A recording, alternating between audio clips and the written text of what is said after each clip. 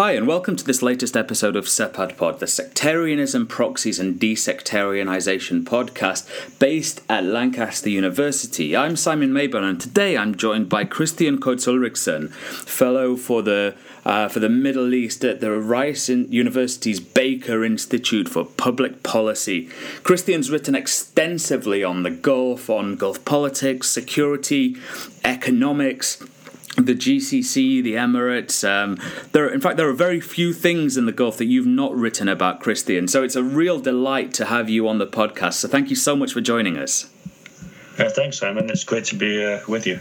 It's really exciting, Christian. I first met you probably about a decade ago, I think now. So it's really exciting to talk to you about your work and how it's been progressing since that point, because I think when I first met you, you just finished off your PhD, which I believe was in history. Is that correct?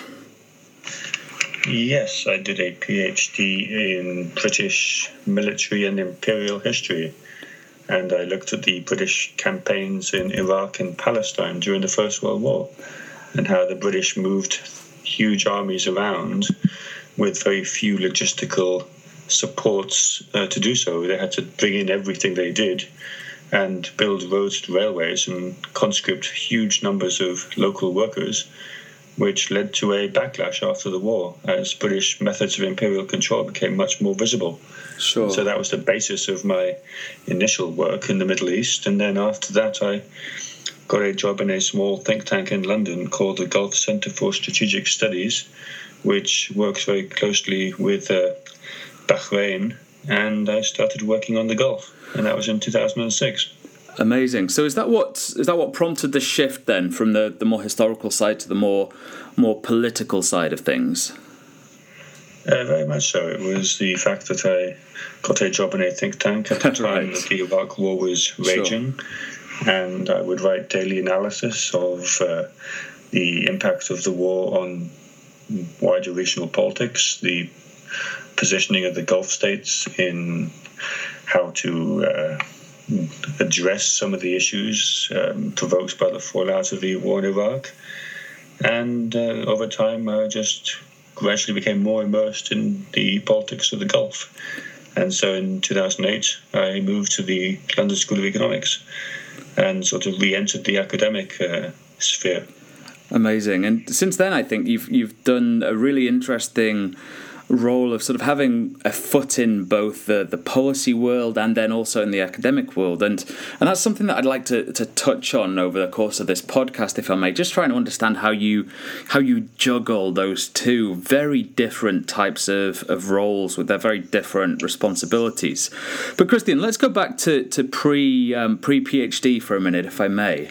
What was it that drew you into looking at the British involvement in Iraq and the sort of the formative stages of the Iraqi state in the World War I period?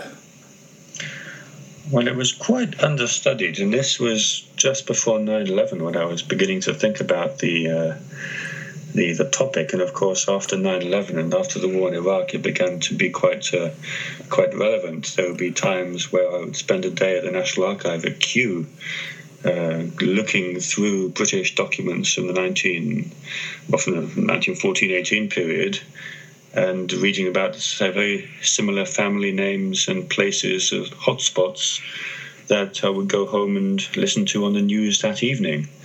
And so it was quite understudied in the early 2000s, and it was clearly a topic of great interest of how Britain effectively became responsible for creating the modern Iraqi state without necessarily having a strategic vision at the beginning for what they wanted to achieve. It just happened under the pressures of war. Right, yeah. So that was quite interesting for me. Yeah, I can imagine. Were you always a historian? Was that your undergraduate and initial postgraduate training? Well, I became interested in the Middle East because it was a comparatively understudied part of the world in terms of the First World War. And I think over time I moved away from my initial interest in British history and into the ways in which Britain had fought the two world wars, but especially the First World War, without necessarily having strategic grand visions for what they would do after the war. but in which, of course, the military effort required to secure victory in what effectively were quite peripheral campaigns led to a series of decisions that had momentous and lasting consequences, both in Iraq and in Palestine, and of course also in other parts of Britain's more informal empire in the Middle East, which we continue to see today. And so that's really what piqued my interest in the Middle East and in Britain's role in creating and shaping some of the challenges that we still kind of grapple with today. And that's really interesting, and I guess from that we can easily see the segue from that historical discussion to understanding your interest in the more contemporary political side of things. But even in the more contemporary work that you do, there's a very clear historical element, I would say, in what it is that you're doing. How do you think history has helped you in your work?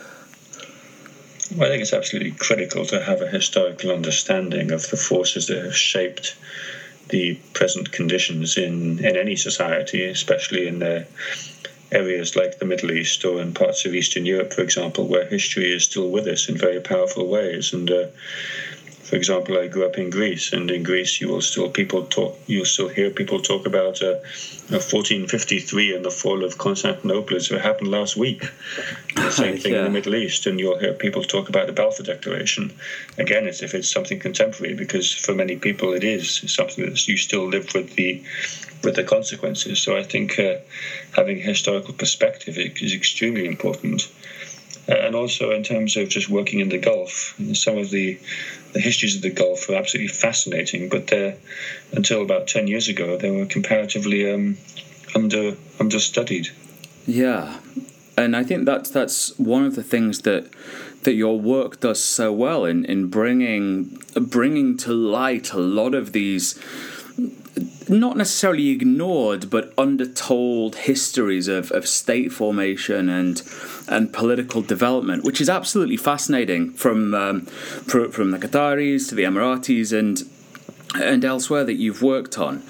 So just going back to your slightly earlier career, the PhD later became a book that was published with Hearst. Is that correct?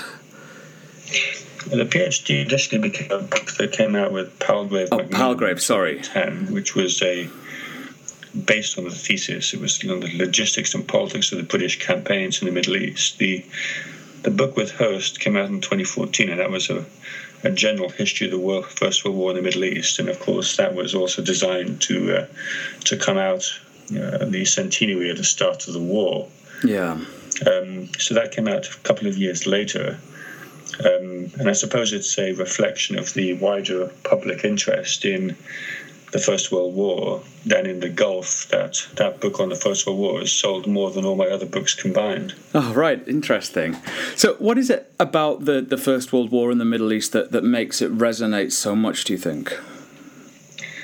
Well, I think because the legacy of the war, the decisions that were taken often at short notice and without necessarily wide consultation with other people, continue to reverberate across the century. And even when you have shorthand references to Sykes-Picot and reshaping the Middle East, which aren't necessarily true. I mean, the Sykes-Picot agreement was dead within a year. Yeah. It was superseded by 1919.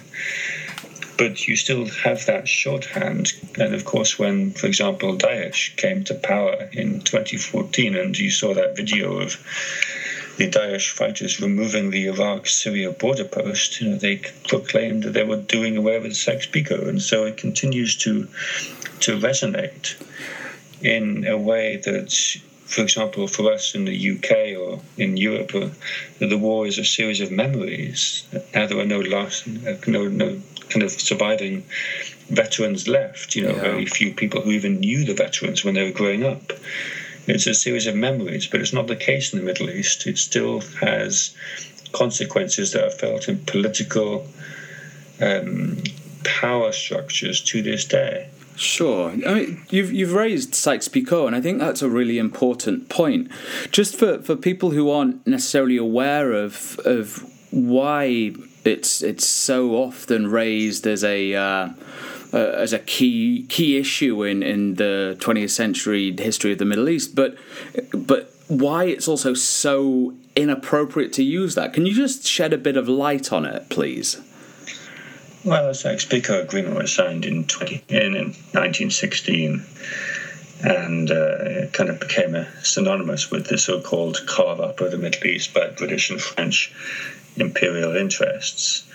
There was also a Russian element to Sykes-Picot, which is very rarely discussed. And by 1917, 1918, conditions had changed sufficiently that the Sykes-Picot Agreement was already gathering dust.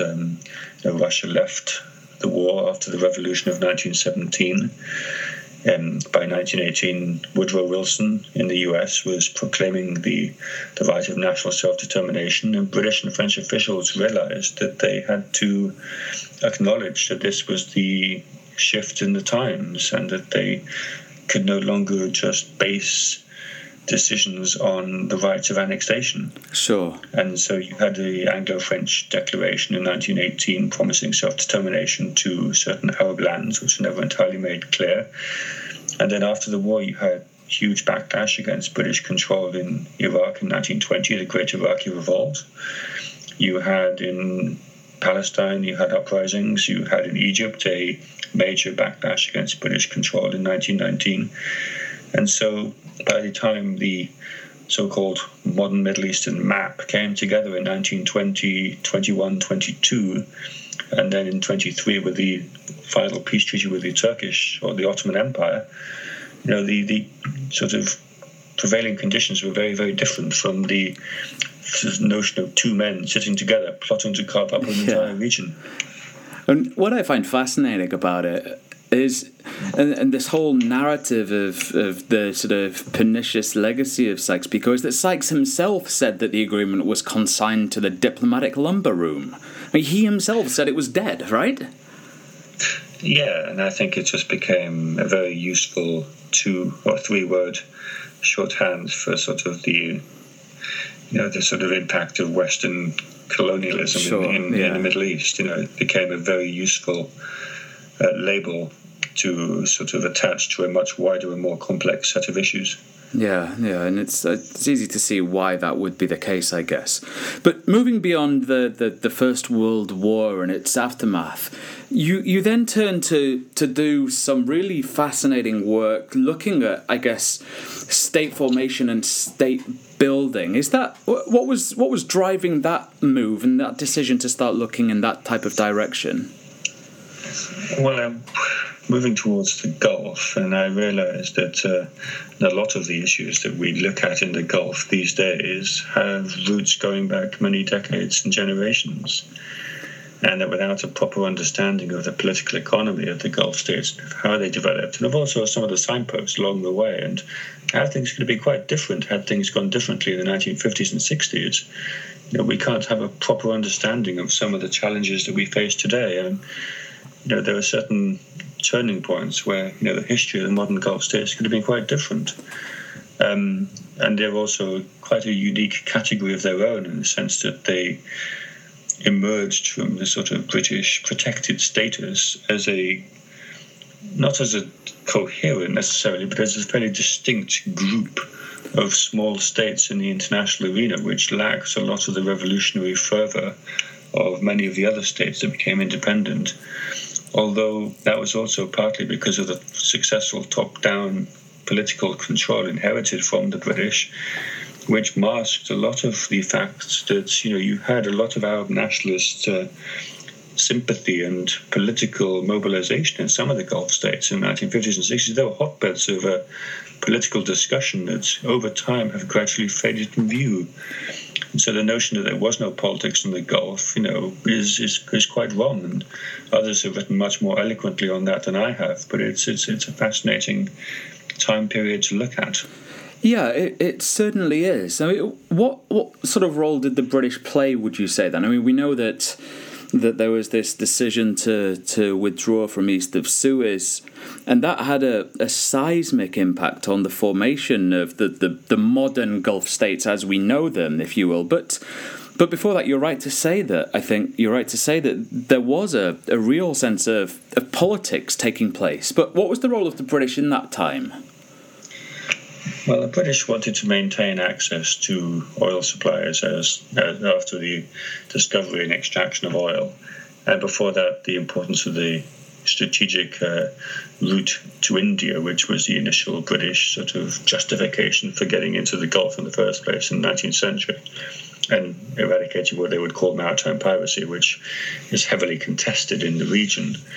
So there were a whole set of macro strategic interests that the British claimed to be seeking to protect, and they would nominate the leading sheikh from the leading family to protect or to sort of be their local partner on the somewhat credulous notion that the British wouldn't intervene in domestic issues, which of course they did repeatedly, especially in Bahrain, which is also the epicenter of Britain's formal political position in the Gulf. I mean, you saw in 1938, for example, you saw a movement to create a council in Kuwait, which, once it was created, proceeded to pass a constitution that took for itself pretty much all the powers from the ruler. It was an incredible document for its time. And that had an immediate knock-on effect. You had similar petitions in Dubai and in Bahrain. And the British got concerned, for example, that their carefully constructed kind of system of local supporters and local allies was about to crumble in the face of not popular but political demands. And so, for example, in 1938-39, you had the British acquiescing as the rulers closed down these demands, because for the British point of view, it's better to have a system of local allies without having the pressures of demands of political issues from below threatening that those relationships and those treaties. And I guess we still see the legacy of that to this day, the legacy of those alliance building processes.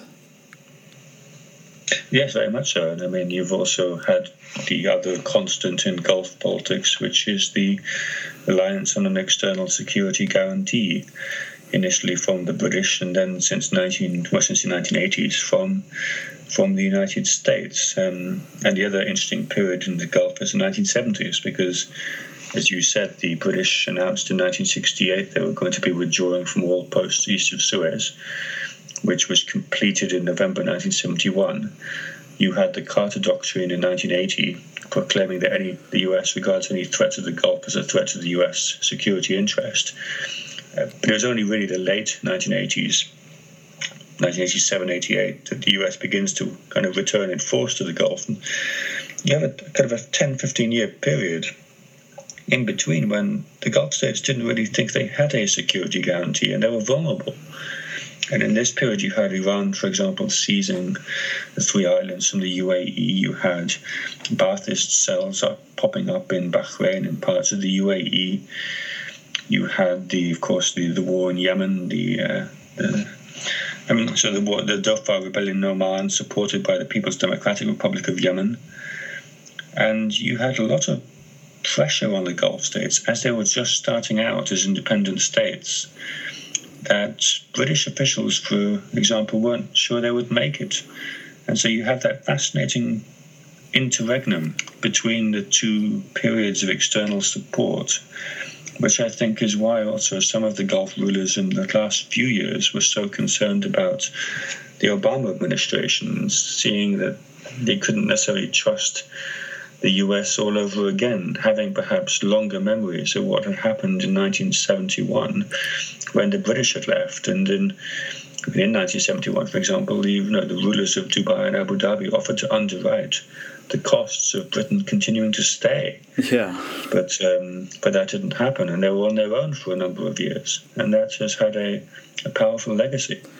Yeah, certainly. And I mean, these are all themes that come out in your work, albeit in slightly different contexts, slightly different ways. But it's fascinating to see you trace these processes, these issues in the different national contexts, be it Qatar or the Emirates, or regionally in the stuff that you've done on the insecurity in the Gulf, if you will. And for people who aren't aware of how all these themes come together, I think your work, Christian, does a wonderful job of bringing these historical processes up to date and to life in the current manifestation of political life across the Gulf, and to understand them, to understand why, as you say, to understand why there was this frustration at the Obama administration. You have to go back to history to look at what happened when the British left. And I think that's the real value of your work. That's where it really finds traction, this ability to locate it within broader historical narratives. So I really urge anyone who's not done this to really take some time and read your stuff. But Christian, we're moving swiftly through your academic career, but I want to spend a little bit of time, if I may, just on the other side of your career, which is the policy side of things. And you've done a great deal of work in the sort of the public engagement camp and the policy world more broadly. How do you find that as someone who was trained as an academic? What sort of experience have you had working in that world? Well, I think it helps that the work I do on the Gulf is obviously very policy relevant, and so there's a natural bridge there. And the fact that over the past decade or so, the relevance of the Gulf has become more important, not less important. So there's an immediate demand for the sort of expertise that one has. That said, there is a very different method of sort of thinking through policy work. You need to work quickly, and you need to be, in many ways, you need to drop the qualifications and the sort of qualified statements that you might expect to make in an academic work, the sort of casting it within a wider context and a notion that this is the main argument, but there are others that could have been made. And in a policy piece, you need to be short and succinct, and you need to get straight to the point. The bottom line up front approach, and the people that would read your work often wouldn't be able to maybe give more than 5, 10, 15 minutes to it. You got to be short. You have to put a large amount of complex information down in 1 or 2 pages. And so there's a very different set of skills, I think, that not everybody can grasp, but I think it's very important and very useful to be able to do so. And, of course, there's a different time frame as well. I'm currently writing a book. It's taking me more than a year. Some of the other books I've written took 2 to 3 years to write. Yeah. In a policy world, you have to think on your feet, and you have to think very quickly. And so there are very different sets of issues that you have to engage with. Yeah, of course. And this is the book on the Qatar crisis. Is that right? Well, the current one I'm writing is on the Qatar crisis, and I've been doing that for almost about a year now. Right. The previous 2 books both took about 2 years to write, and they were the UAE power politics and policy making, and before that the Gulf and international political economy. And these books take a long time. You have time to think about them and frame them. And in the policy world, you often have a deadline which may be a day or 2 away, or you're in the middle of a meeting with officials, for example, and something comes up, and you have to think of a response pretty much straight away that sounds credible to very busy people that also may not have as much a grasp of the facts that one may have, but who still need to be updated and informed. Yeah, of course. I've got one last question, if I may, because I'm conscious we've taken up a great deal of your time, but I think this is a particularly important question in light of what a number of us working on the Gulf are facing. I mean, how do you negotiate the challenges of doing work on an incredibly complex region with a lot of really sensitive issues that create a really difficult environment for scholars, for researchers? Well, it's becoming increasingly difficult, and that's a problem I think all of us in the field of Gulf and even Middle Eastern studies more widely are going to have to face. I'm thinking also of colleagues who work on Turkey, for example, or on Egypt, and the sort of safe spaces where it's permissible to do research in the region are shrinking and becoming more narrow. And in the Gulf, for example, I am impacted by the fact that in 2015, the Gulf Cooperation Council, the 6 Gulf states unified their security blacklists, which meant that for some of us who were on one of the blacklists, we're now on them all. Yeah. And access has become a problem. Now, part of the side effects of the Qatar issue has been that the security list is no longer fully enforced across the GCC. But there was no guarantee that would happen. So access is becoming an issue. The increasing visibility of academics who work on the Gulf is another challenge, because we are asked to give our expertise. We are asked to write op-eds, for example, online commentaries, which are much easier to trace, much easier for a deep data mining government with interest in looking to see who's writing about what to follow. In the old days, for example, one might write a book or a journal article which would disappear into a university library and not necessarily have an impact on a Ministry of Information. These days, it's much easier, I think, to access the outputs of scholars, and I think also the pressures on scholars to become more impactful, to engage, as you've said, and to have an impact in the real world. These are the pressures we all face from university administrators, and so it's pushing many of us to have to become more active in the public sphere anyway, regardless of whether it's wise or not. And then, of course, there are the dangers that people face. In fact, that several of my colleagues were arrested last year and detained in one in the UAE, one in Turkey, one in Egypt for months at a time, and in one case quite badly mistreated. Yeah. Then, of course, there are the people in the Gulf who take risks by talking to people. We mustn't forget that the main challenge is for scholars and students actually in the region. They're the ones who have to deal with the consequences should they do something that the authorities decide is not permissible. They will have families and friends who could be targeted and vulnerable. So it's becoming increasingly difficult.